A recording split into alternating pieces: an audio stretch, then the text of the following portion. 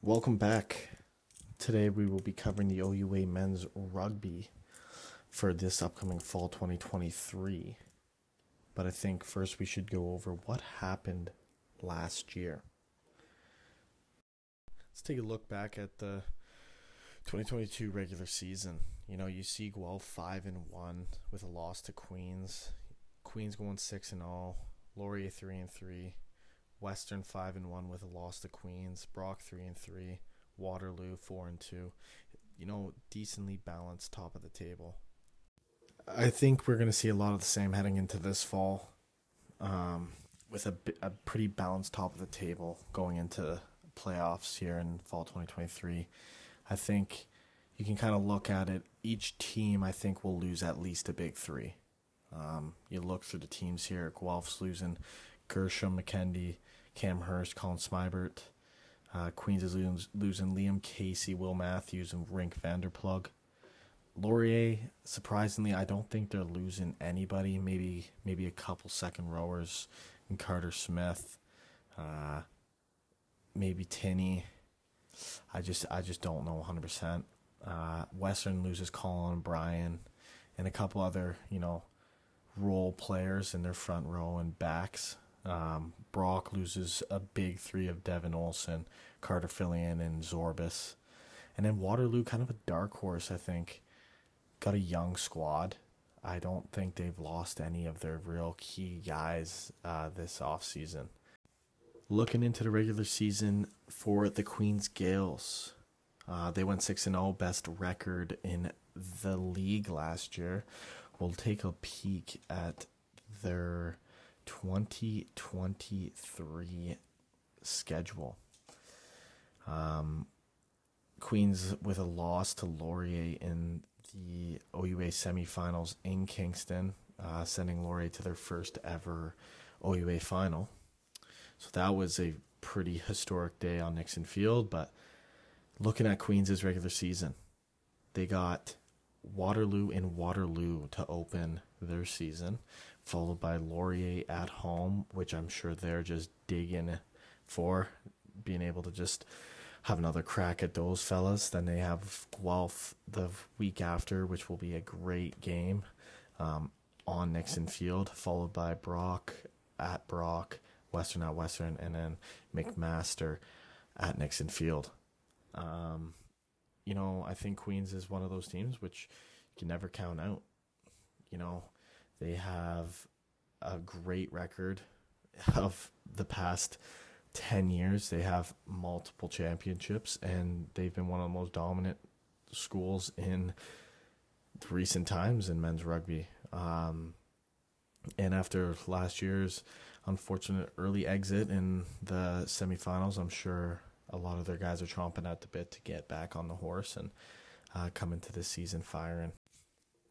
Looking at the Guelph Griffins, like we said earlier, the champions of the 2022-23 season. They start their regular season this fall away in Laurier. And I'm sure the Golden Hawks are ready for another round. They played Laurier twice last year, both at home, one in the finals and one in the season opener. And they're doing it again in Laurier this time, and I'm sure Laurier wants to start their season off with a bang. They're following the season opener with Trent at home, Queens on the road, Waterloo at home, McMaster on the road, and Western at home to end the regular season. Obviously, I think Guelph has another great opportunity to have a good season. I think they're another team that's going to be title hunting, looking for a potential three-peat, which would be the first in program history. But obviously, you don't want to say anything too soon, and you want to roll with the punches. So I think you look at what we were talking about earlier with majority of the schools losing that big three. It's who's going to step up and fill those roles. And I think Guelph has guys that could fill the boots, and it's are they willing to fill the boots? And I guess that only time will tell. Moving on to Laurier. Laurier went 3-3 last year, but still found themselves in the OUA final. I think that's just a testament to they're a team that you just can't count out. And just if they have a rough regular season doesn't mean that they can't pull something off in the playoffs. So I think you look at their schedule, they have a tough opening 3 games, I must say. They got Guelph at home, Western away, Queens away, but then they close the season off with York U, new team in this year, then RMC, and then Waterloo in the Battle of Waterloo to end off their regular season. So I think, if Laurier's not losing anybody, which I'm pretty sure that's the case, they got a lot of their good players back in Adam McNee, Ben James, Ethan Voskamp, just to name a few. They also have some good young talent, Mark Gilmore, Ben Foote, Curtis Buss, lots of guys that are going to be able to be in the lineup and make a difference. So I'm very interested to see how Laurier does in the regular season this year. I'm sure they're looking to do better than 3-3. But just like I said at the start here, they're a school obviously that you just can't count out, because on any given day they're able to pull off an upset, as we saw last year in the OUA semifinals. Moving on to the Stanks, they were 5-1. I think they're a team that obviously that's one of their best records in the past couple years, and it's a massive shout out to Ian McLeod, Coach of the Year last year in the OUA, and I think coming into this year they have a fairly packed schedule. They start at home against Trent, followed by Laurier at home, Waterloo and Waterloo, Brock and Brock, Queens at home, and then Guelph in Guelph. So they play every team that was in the playoffs last year. So it's a tough schedule for Western. I think they have a good start against Trent, get some confidence out of that game, hopefully. And hopefully that carries on to Laurier, who they were able to take down last year. But like I said, they're playing every team that made it into the playoffs last year, and I think it's a big task for a potential younger squad, losing a couple of their older heads. But I'm very interested to see how the Western squad does this year. Very, very interested. The Badgers. Last year the Badgers were 3-3. But talk about a playoff game. They played Guelph the week before in their last regular season game at home and gave them a game. Guelph was able to skate out of there and with the win. And then you look at the quarterfinal the week after, and you look at the scoreline, and it's a 1-point finish. They clawed back in the last 20 minutes and almost won the game. It was crazy from the Badgers. And I think, they lost their captain. They lost a big ball carrier in Zorbis. And they lost their number 9, Dev Olsen. But they get Cumberford back, who's been absolutely class for the Arrows Academy. And I'm sure he will be a massive addition for them this fall. Looking at their schedule, they got McMaster at home to start the year. They have York at York U. They have Western at home, Queens at home, Trent away, University of Toronto away. So, realistically, they only have Western and Queens from the playoffs last year. They have Cole Brown graduated McMaster squad, so Cole Brown is no longer at McMaster, so McMaster will be a team that will have to fill those big shoes. York is an expansion team coming in this fall. Western obviously is a good squad.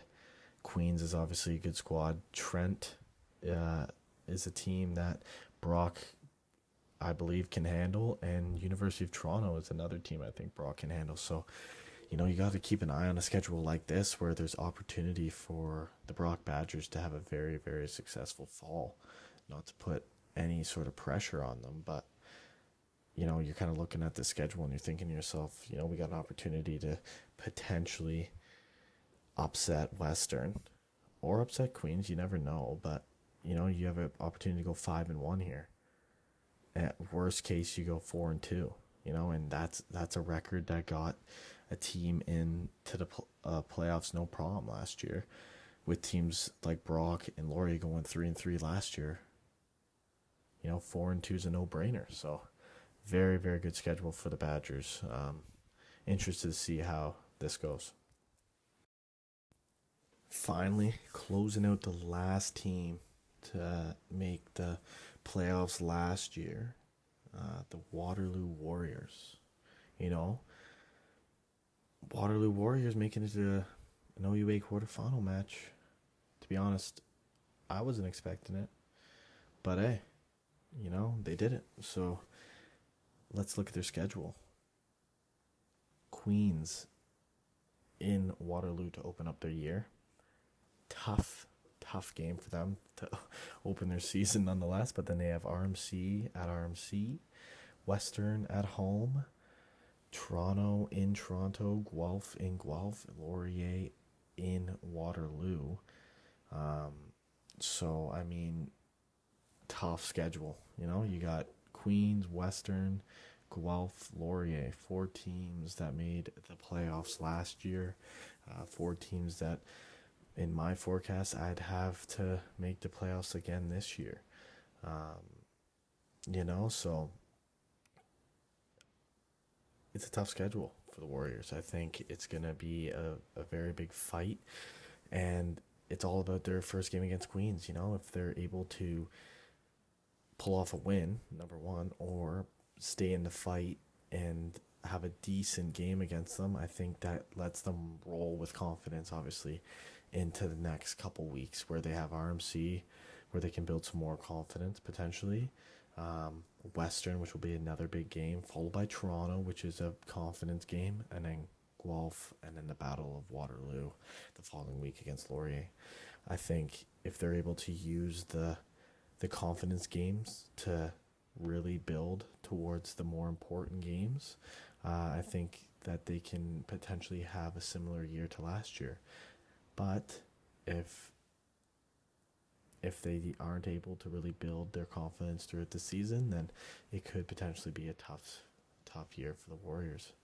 If I'm being brutally honest, it's a tough schedule. And that's where we're going to wrap it up for this episode of Cope Talk. Looking forward to next episode. We're going to be looking at forecasts of the fall 2023. My predictions on schools' records, what are going to be big games, big matchups, and just further talk about potential good recruits coming in to schools, key guys to watch on each team that made the playoffs last year. A lot of stuff we're going to be talking about is going to be based off of last year's results. So the big 6 schools that were in the playoffs last year: Guelph, Queens, Laurier, Western, Brock, and Waterloo. Yeah, I'm sure we'll talk about RMC, Toronto, Trent, and the new expansion team in York U. But it'll just be a little bit less chatter with them, just because of their records last year. So thanks for listening, and look forward to you listening in next week, or next episode, I should say.